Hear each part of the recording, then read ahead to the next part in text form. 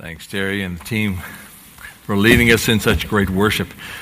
Christ is our living hope, and we have every reason to believe that He is continuing to do a great work in us to make us the people He wants us to be. These are exciting times. This is a great day to be here and to share this wonderful morning at Lawndale. It is especially exciting if you will pay attention. There's a new pastor sitting right over there. Come on, let's praise God. We're so grateful. Rodney and Donna being here. It's a joy to have you guys here. And, the sacrificial spirit of a pastor is so important. And he's listening to this sermon the second time. Sacrificial spirit. Indeed. So praise God for that. I thought Kathy was the only one that she did that just because she's married to me. So to have your pastor here, what a joy to have you guys here. What a blessing it's been for us to be here. As I mentioned last week, today we're going to be talking about how the church expects to fulfill its ministry by responding well when a new pastor comes on board. What does the Scripture tell us about that? And how are we supposed to function in that capacity as the people who will bring most honor to God and bring joy to the heart of the new pastor? You want to do that, right? Yes, David, we do want to do that. That's good. We're going to have a good time looking at the Word together. I'm going to be looking at a passage in Hebrews 13, beginning in verse 15. Read together that, pray together, and want to dive right into the Word. We want to understand what it means for us to do what that passage said in Philippians 2 a couple of weeks ago, to work out your salvation. How? With fear and trembling. How do we walk in the fear of God, and how does that shape our expectation for what it means to recognize that God will hold us accountable? Even as He holds the pastor accountable here for you, He holds us accountable as we live in a way that brings honor to Christ. So let's listen to the Word of God. Hebrews chapter 13, beginning in verse 15.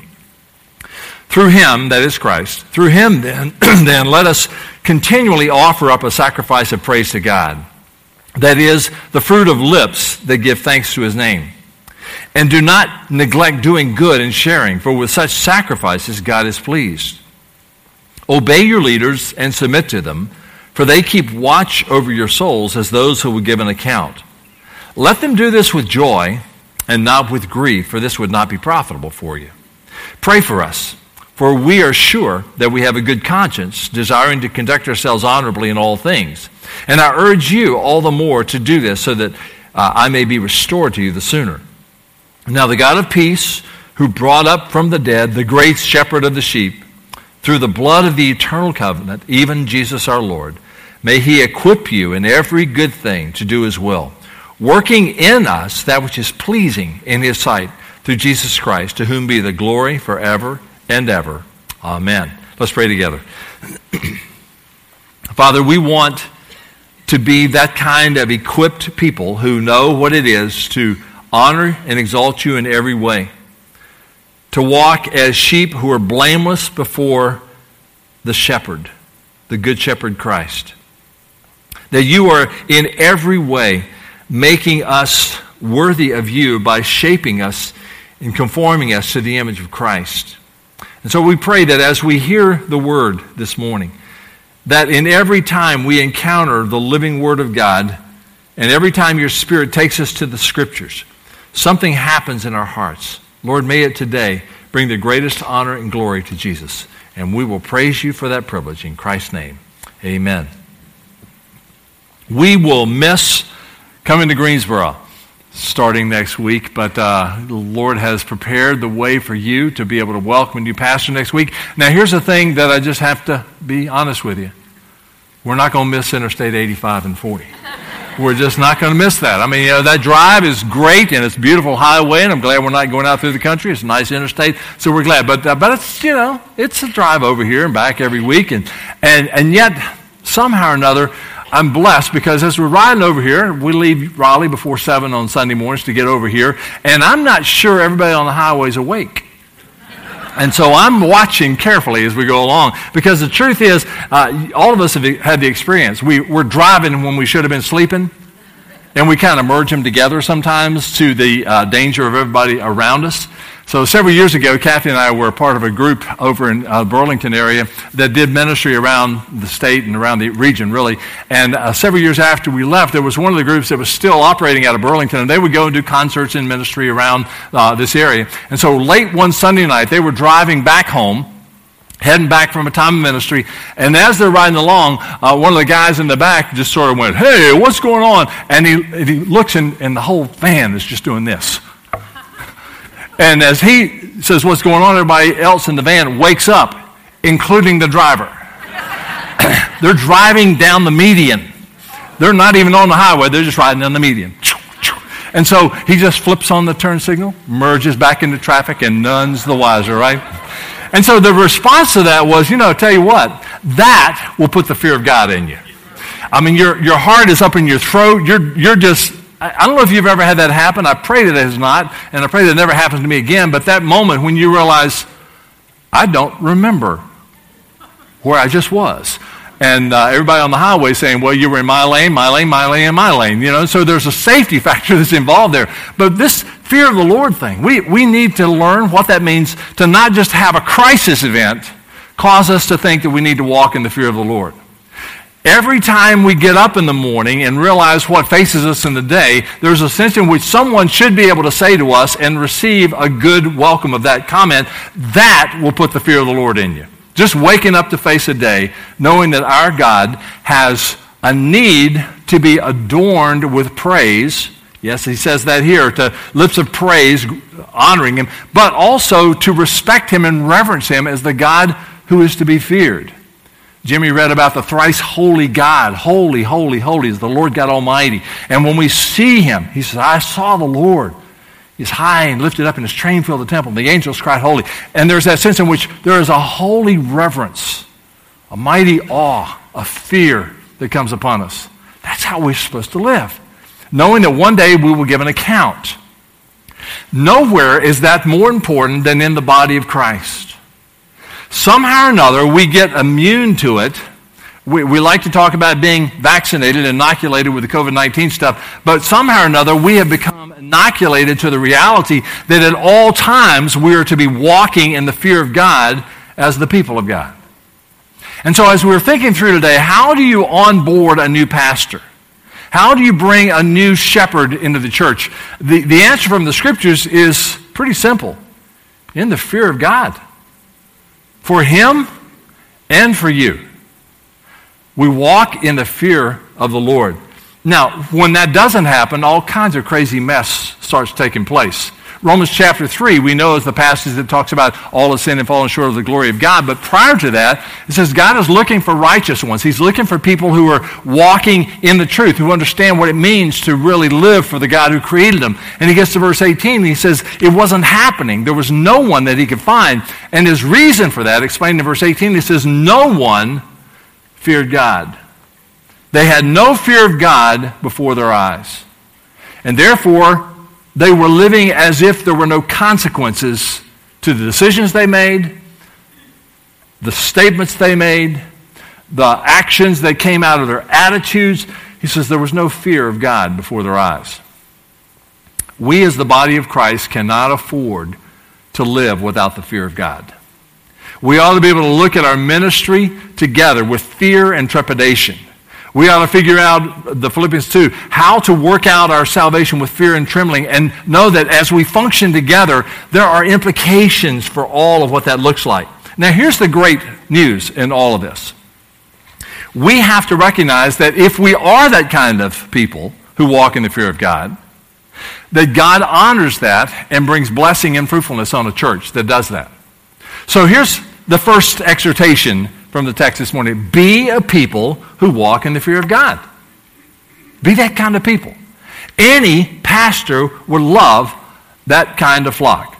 Now, if periodically Rodney yells out amen over here, you'll understand where it's coming from. And Donna every now and then is going to elbow him and say, yeah, you ought to amen that. If you didn't, I'm going to. And so that's a part of what we have to understand. We need to make sure that we're living out what we believe, that our confession and our conduct match. Walking in the fear of God. Now, that means that we put feet on our faith. We take what we say we believe by faith, trusting in God, believing God, we put feet on that, and that's where the passage from Philippians 2, as I mentioned a while ago, comes back in. We are to work it out. God has worked it into our character in Christ, and now we're to work out that salvation with fear and with trembling, because it matters. There are consequences when we don't. And so as we walk through this, we want to understand, how do we perfect the fear of God in our hearts? How do we make sure that that is operable in each one of us? We don't want to do anything in any way to damage the relationship we have with the living God. We don't want to damage the relationships we have among ourselves. And clearly, we don't want to damage the relationship we have with our shepherds, those who are the pastors of the flock. We want to be able to walk in the fear of God. So how do we do that? Well, let me suggest, out of the many places in the Scriptures we could go, about 4 different things I want us to listen to the Word of God speaking this morning. One is that if we're thinking about perfecting fear in the Lord, and how do we do that in our hearts? One, we have to recognize that we have to have a fear of offending Him. Let's be honest, sometimes we don't care. We say something we know we shouldn't have. We watch something that we shouldn't have. Kathy and I last night said, well, this is recommended, just turn it on and watch it. We started watching. I'm not even going to tell you what it was because we're embarrassed. I mean, we realize that we're watching. This is offensive. This is in multiple, no, we can't do this. And we have this sense in which we need to walk in the fear of offending the God who has graciously given all things for us to be able to know Him through Christ.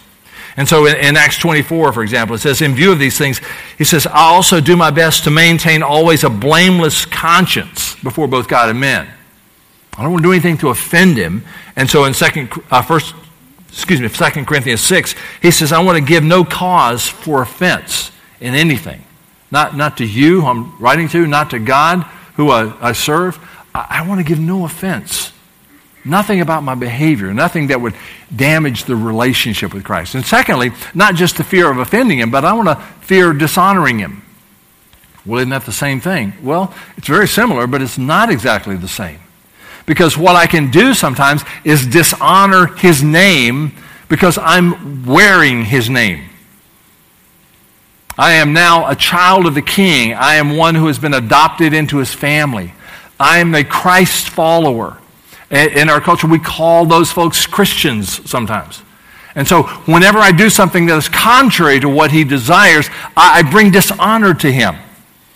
There was an article, I think it was in the New York Times this week, talking about we know the true character of evangelicals because we saw what they did at the Capitol on January 6th. No, you don't. Obviously, first of all, you don't know what an evangelical is if you think what they were doing was representative of evangelical thinking. But what happened is that those who took that name as evangelical followers of Christ, they took dishonor upon that name. And now we've all got to help correct that impression. Because when we dishonor a name, man, it takes a long time to get that name back. That's why none of you got the cute little baby boys in your arms when you gave birth and said, you know what, I think we ought to name this one Judas. What a precious little Judas this one is. You know, you don't do that. You don't name that cute little girl Jezebel. You know, hey, little Jezebel, you're going to grow up to be a horrible human being. You know, we don't do that. Why? Because someone has already dishonored the name. Somebody has already besmirched it.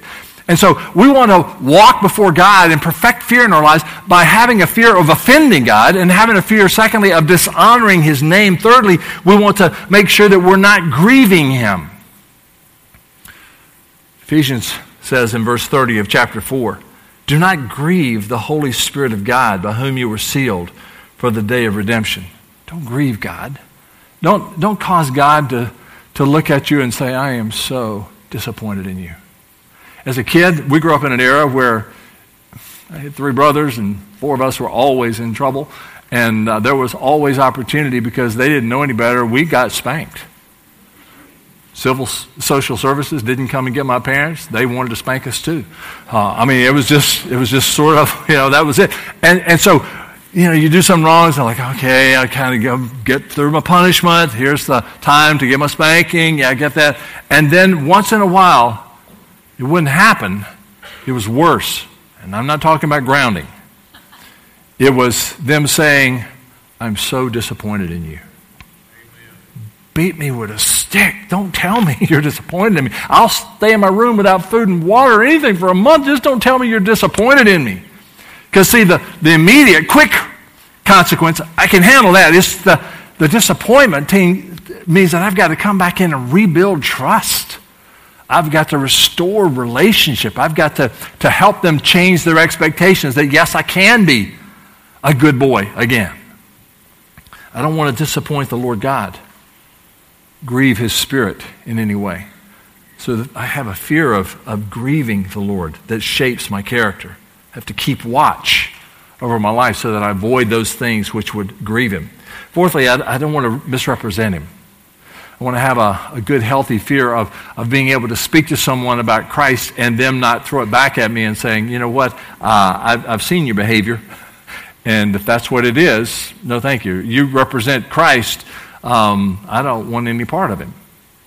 I have misrepresented him in some way. I have conveyed a message about him that's not accurate. I have a fear of doing that. And the scriptures in 1 Peter chapter 3 is talking about wives wanting to lead their husbands to know Christ, to have faith in the Savior. And he says, look, it's not by you preaching to them. You can speak the word, and that's fine. But what has to happen is that you want to win them by your chaste and respectful behavior. Translated another way in the NIV, it says, by the purity and the reverence of your lives. That word reverence having the idea of revered or awestruck or fearful of God, and therefore it measures your response to him. Another translation says that your chaste behavior coupled with a fear of God. And so he's saying in the scriptures, have a holy fear of misrepresenting God by not doing what he's called you to do. So have a fear of offending him, dishonoring, a fear of grieving him, or a fear of misrepresenting him. The kind of walk that God wants in us is to be recognized as something that is seen as these people walk in the fear of God. What pastor would not want to come to a church that has been described to him as, well, I can't tell you a lot about that place except this. I know this. That's a church that walks in the fear of God. Yeah, I want to be at that church. I'll move from Charlotte to Greensboro for that, maybe. God, this is what Rodney's coming. He's expecting to join a battalion of the Lord's soldiers marching into battle with each knowing they've got each other's backs because we all fear God together. That's what he wants to see happen among us. We want to have an accurate reflection of the glory of Christ here, and we know we're going to be held accountable for it one day. We want to walk in the fear of God. Any pastor would love to pastor that kind of church. So what does that look like in practical terms? Well, if you're going to be a people who walk in the fear of God, secondly then, be a congregation that welcomes godly pastoral leadership in the fear of God. Let the fear of the Lord shape how you treat your pastor. Now, honestly, this is the kind of sermon that every pastor wants to preach at his home church. This is an away game sermon. This is when you preach when you're somewhere else. So I'm doing this for you, Rod. And so I'm telling you what he'd love to tell you, but it would sound self-serving if he said it. I'm just the guy that's leaving town this afternoon. So here's what it looks like. We need to understand how we are to treat our pastor, and we do so in the context of, I wouldn't do anything that would in any way indicate that I don't do this in the fear of God. I won't say anything, I won't do anything that would bring consequences if I'm walking in the fear of God. So I've got to keep in the back of my mind, I am operating in the fear of God, and if I do that, then that makes it a whole lot easier to be able to make this work. So how do we welcome godly pastoral leadership? Well, first of all, just a disclaimer. To start off and make sure we got this understood. No pastor claims infallibility or perfection. Right? We don't do that. No pastor begs for a pedestal to stand on. That's not what a shepherd of the flock does. Because at the very best of his days, on his most excellent moments, he is an under-shepherd of the great shepherd. Right? So he doesn't ever claim that. Now, there's something that happens, and we do get it, and we're not foolish enough to think that it doesn't ever happen. Sometimes in pastoral ministry, we know, we've got experience in our backgrounds to tell us this. Sometimes there's something about standing behind a desk with a spotlight on it and a microphone on us that will sometimes, it'll grow the mind, it'll expand our brains, but it'll shrink our hearts. We'll start to think better of ourselves than we are, and our hearts begin to shrink, and our minds begin to swell, and that's not godly. So we start off by saying no pastor claims to be perfect. Can pastors get it wrong? Yes, they can. Say amen, Rodney. Pastors can get it wrong, but not nearly as often as people tell them that they do. Yeah. And so there's that sense in which we need to understand something. We need to recognize that we give the presumption of innocence, not just in the court of law, but to those in pastoral leadership and to the lead pastors of the flock. How do we do that? How is that supposed to work? Well, first of all, we need to make sure that fallibility is not fatal. So therefore, what has to happen? We give our pastors the grace to fail. I don't want none failing preacher. No, well, you got one, whether you want it or not. He's a human being like you are. You're a failure. Apart from the grace of Christ, you would be a doomed failure. Okay, anything else encouraging to tell us, Horner? Well, yeah, Jesus saves from what you were and makes you who he wants you to be. So live that way in the fear of God and give your pastor the grace to fail. What happens when you don't give him the grace to fail? Well, what happens is that they begin to work in the world to accommodate that culture. They're going to get in a position where they're not going to try anything that requires faith. Because if they try something that requires faith and they can't point out where every dollar is going to come from, where every result is going to be, and what every consequence is going to, if they can't plan all that out and say it, then we're not going to do that. You don't want that kind of guy as your pastor. You want a guy who's willing to say, hey, by faith, this is what we're endeavoring by the Spirit of God. Well, how do you know it'll work? I don't. You do understand that's not inspiring a lot of confidence in you. No, it should inspire a sense of camaraderie here, because you do a lot of stuff you don't know is going to work either. But can I operate in faith and know that if it doesn't work out, you're not going to chop me off at the knees and throw me out the door and go get somebody else who you can treat the same way? No. Grace to fail means that you give them opportunity to, by faith, do things that may not always work. But if they don't try them, you don't want them as your pastor if they're going to always pick the safest way around. Or if they're playing it safe, what will happen on the other side is that they might be tempted to be less than transparent with you. Well, they didn't tell us everything. No, they didn't, because past experience told them if he told you half of it, you'd make up the other half and then slam them with it. No, you've got to have grace to fail. In 1 Corinthians 13, it's talking about love. It says love doesn't rejoice with wrongdoing. It doesn't keep score of things that didn't work out well. That's not the way it works. Love gives grace to fail. It gives you the benefit of the doubt. It gives you that sweet sense of being able to believe the best. I'm going to give you the benefit of the doubt there because I believe you intended that well. It didn't work out right, but that's okay because we're going to all learn from this mistake and we're going to move on from there. But sometimes we just do things that don't always work out the way we expected it to, right? I hope that's true of the rest of you because I know it's true about me. Kathy, years ago, started talking about something that I found profoundly helpful. And she says everybody ought to kind of have a little satchel or packet or something hooked to their belt. It's a little pocket, and it's filled with dumb chips. DUMBCHIPS, dumb chips. And when somebody does something that you want to give them the benefit of the doubt, you surely couldn't have meant that to sound as dumb as that sounded. You couldn't possibly have intended that to be as mean-spirited as it actually sounded.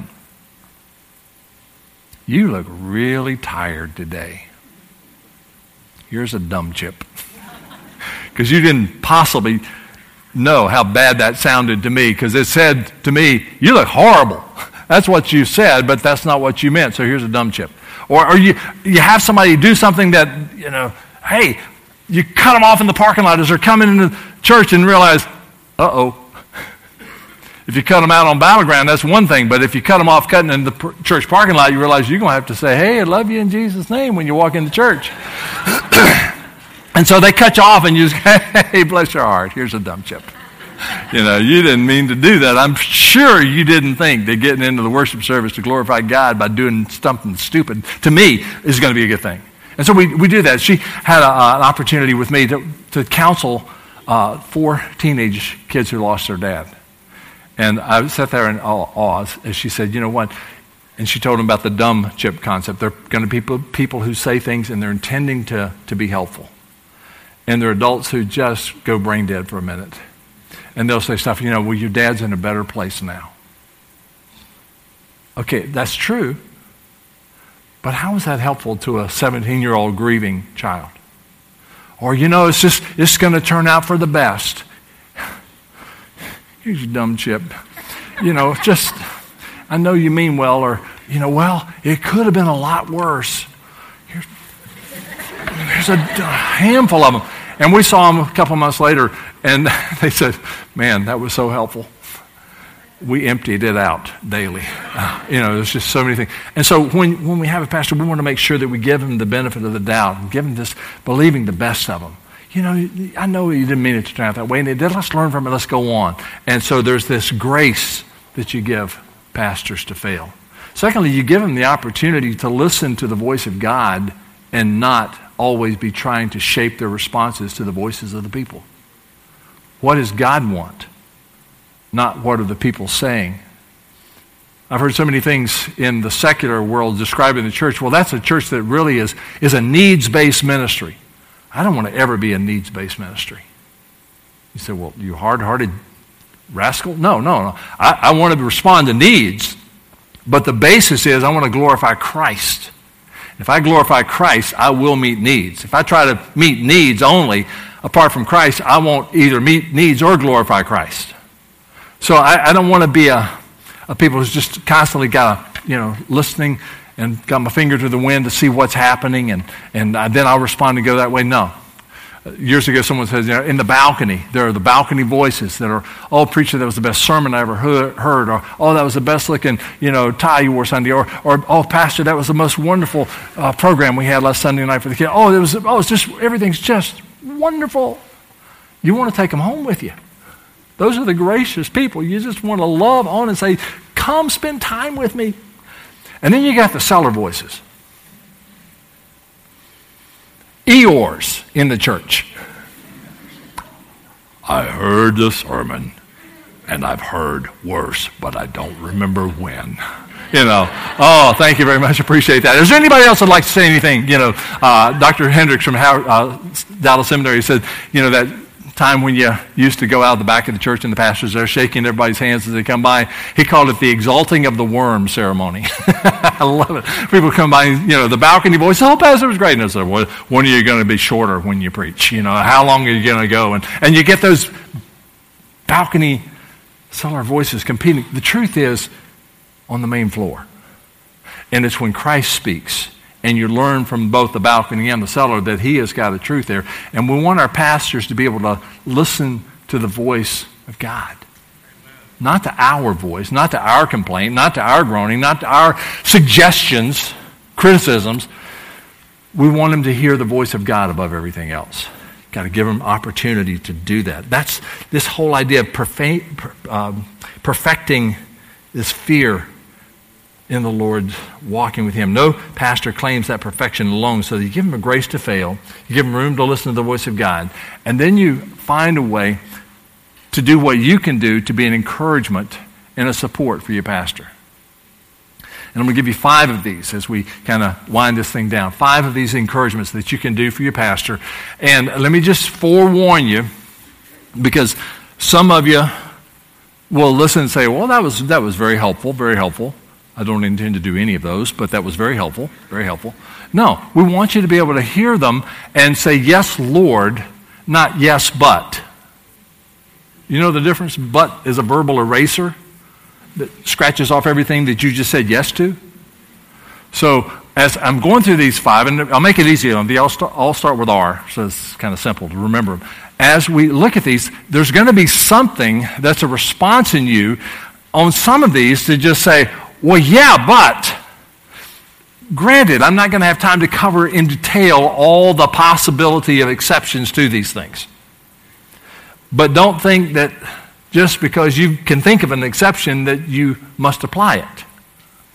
So listen without the yes, but, and listen in the context of yes, Lord. Got it? Okay, so here's 5 things you can do to encourage him. Write these down, Rodney. First, recognize his gifts and his calling. This is a person who has been called by God, equipped by God, given as a gift to the church. You're thinking, well, where is that in the Bible? I'm so glad you asked. Here it is, Ephesians chapter 4.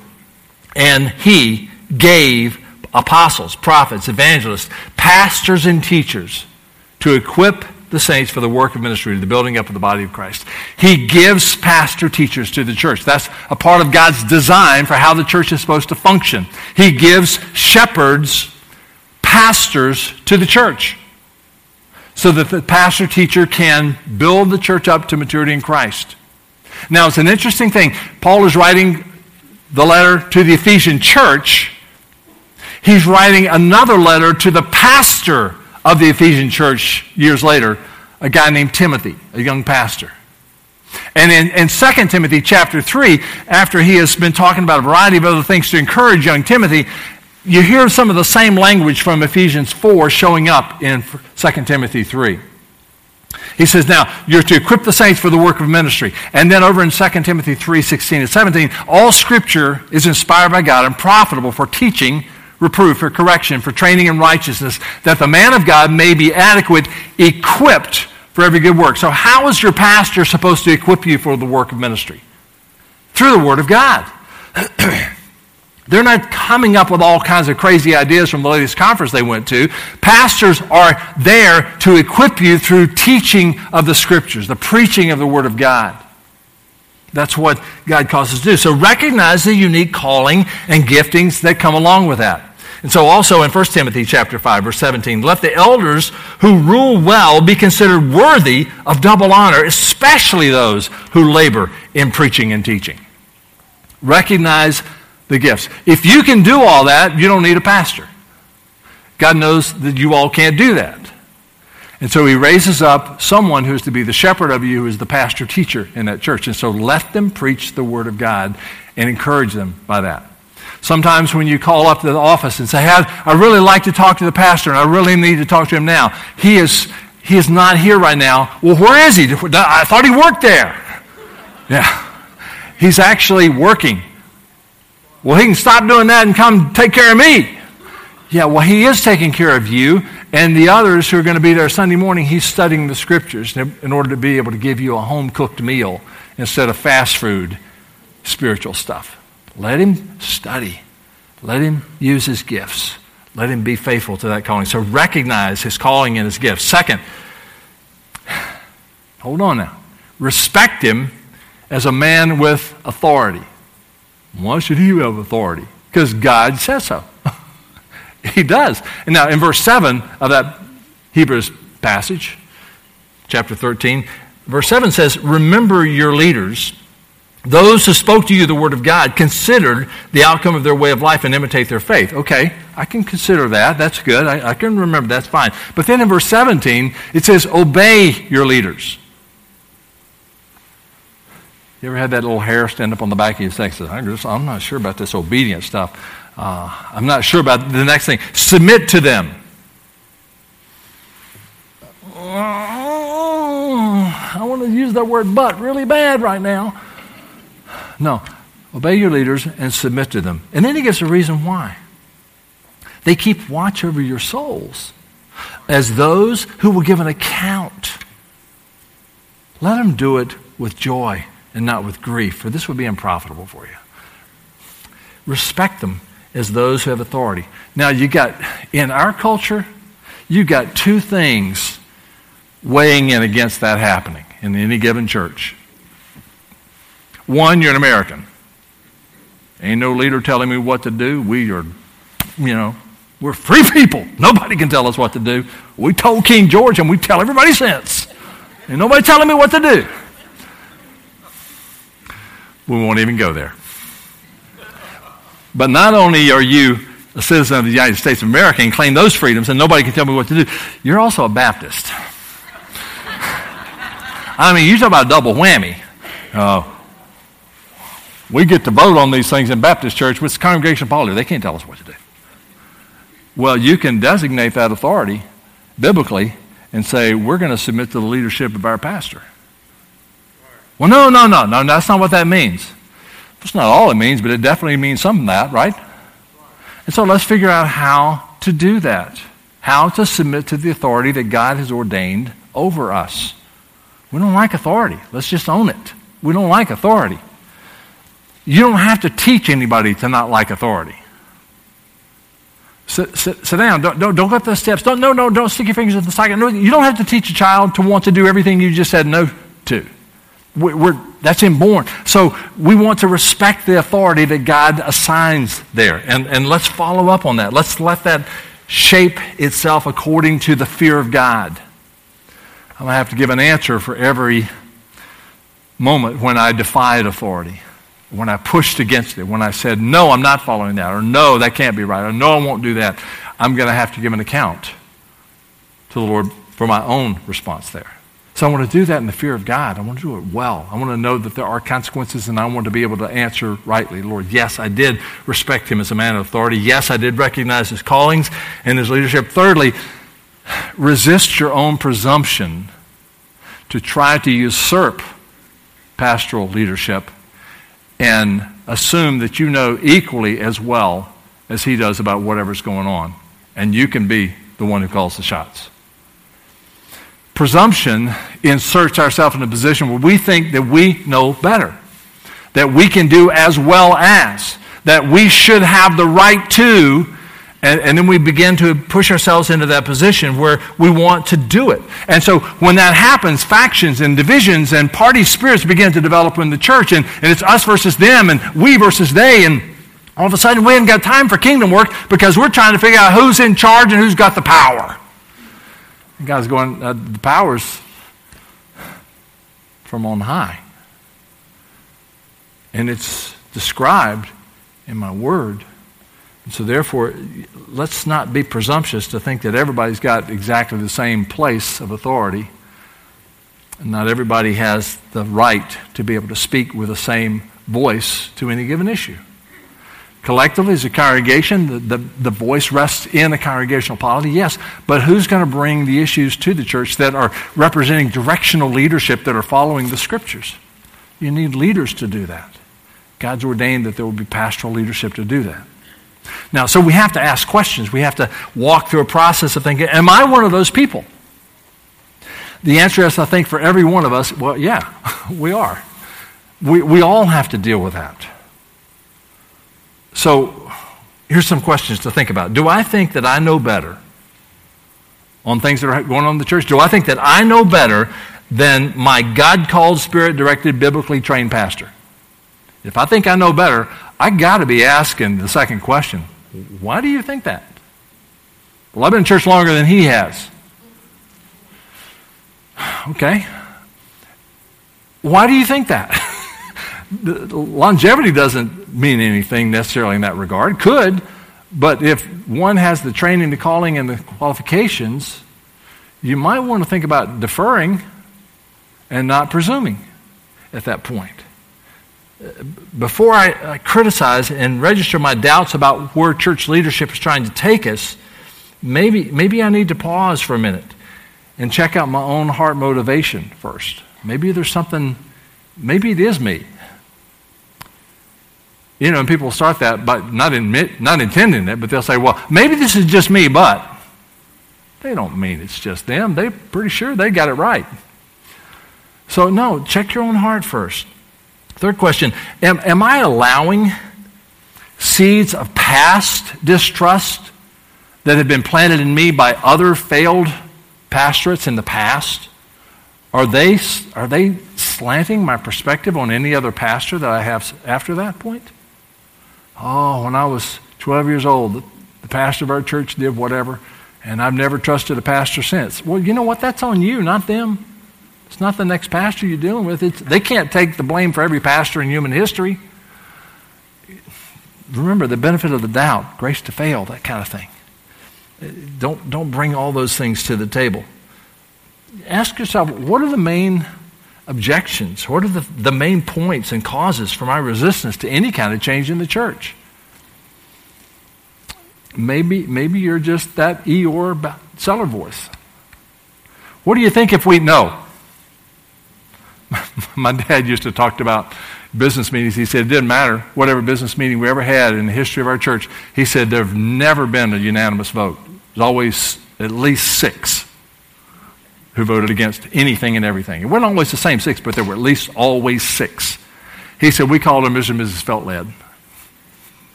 What? He said, well, we felt led not to vote for that.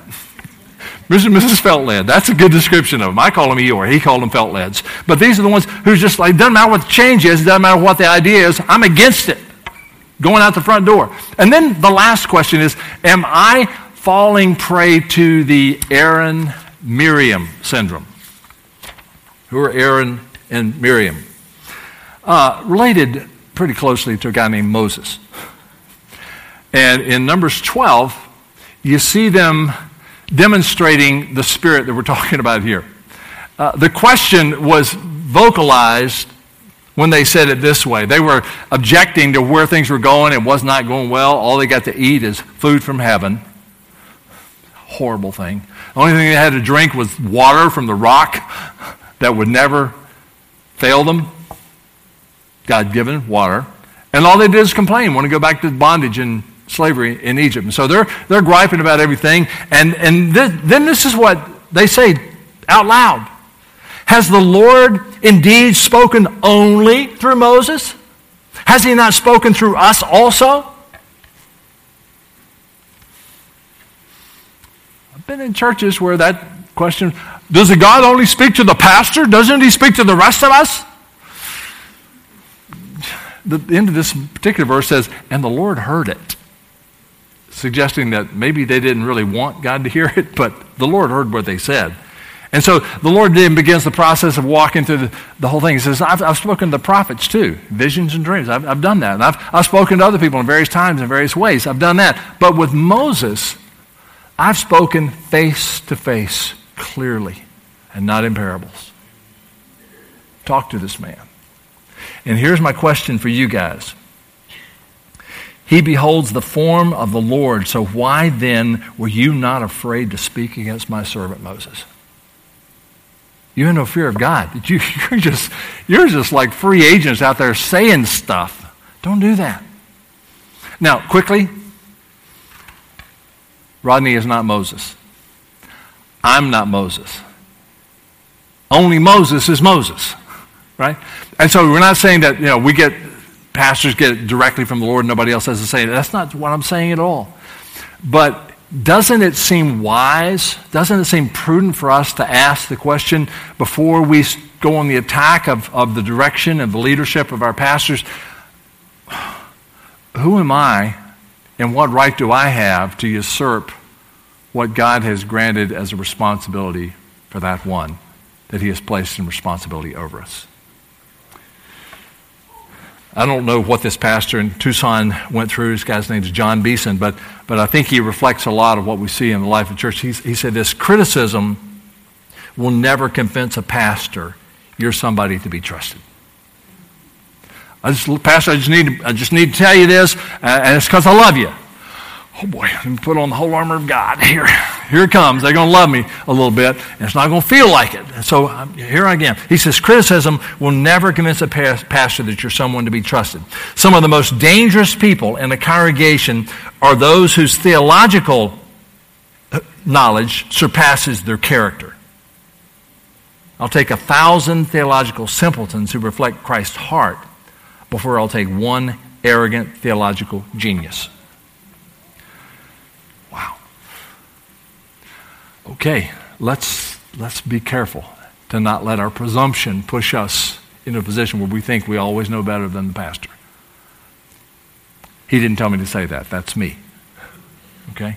Fourth thing, remember that this dear brother is going to have to give an account for you. I grew up in the days of I Love Lucy.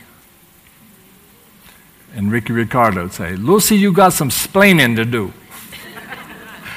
And so when the pastors, this is going to be, I can't imagine the line in heaven for the pastors. We see, I got to give an account for these people. Let me explain. You can't explain. Let them give an explanation. Let them give an account with joy, not with grief or sorrow. Let them do this because you loved them. You made it possible for them to give an account for you without having to enter a plea on your behalf. God be merciful to them. They didn't know what they were doing. No, remember that he's going to give an account for you. Lastly, return his affections in the full measure of your affections. Just as God prompts him to love you, you love him many ways in return because your pastor loves you. That's why he's here. He loves you. He will shepherd you. Isaiah 40 says it this way, he will tend his flock like a shepherd. He will gather the lambs in his arms. He will carry them in his bosom and gently lead those that are with young. Your pastor loves you. Love him back. What are we supposed to do this Sunday? Love him back. A lot of people have their pastors for lunch on Sunday. I don't mean they take him out to eat. I mean they eat him for lunch. No, love them. Love your pastors. One of the primary criteria that your search committee used to determine who they wanted to bring here and recommend to you for senior pastor, he needs to love God with all his heart, soul, mind, and strength. He needs to love to teach and preach and study the Word and lead from that posture. And he needs to be a shepherd who loves his flock. And they looked at 100+ resumes, and they brought you a guy who had all three of those things in place. Now here's the thing. Rodney was here before. Donna was here before. You must have done pretty well because they came back. They sensed that you were going to love them back. So if you want a loving pastor, then be a loving congregation. Loving Christ, loving him, loving each other, and it will be a joy for him to serve you. And you're going to keep him here for a long time. And here's the sweet part about it. The kind of pastor you want will become that kind of pastor when you treat him with tender mercies and humble submissiveness and unconditional love. And then he will become even greater than the pastor you're bringing here now. He will become the man of God you really need him to be for Lawndale to become the church it needs to be. So treat your pastor well. Have a great season of ministry as God leads you in this next part of the journey. So let's pray. Father, thank you. You promise in your word that these things are true. Father, if we are to find our peace, our hope, our confidence, our trust justified, we are going to have that happen not by looking at each other, but only looking to Christ.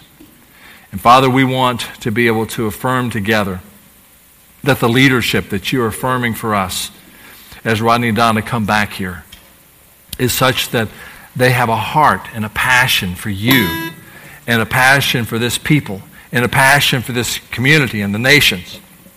That Christ be exalted as Lord over all.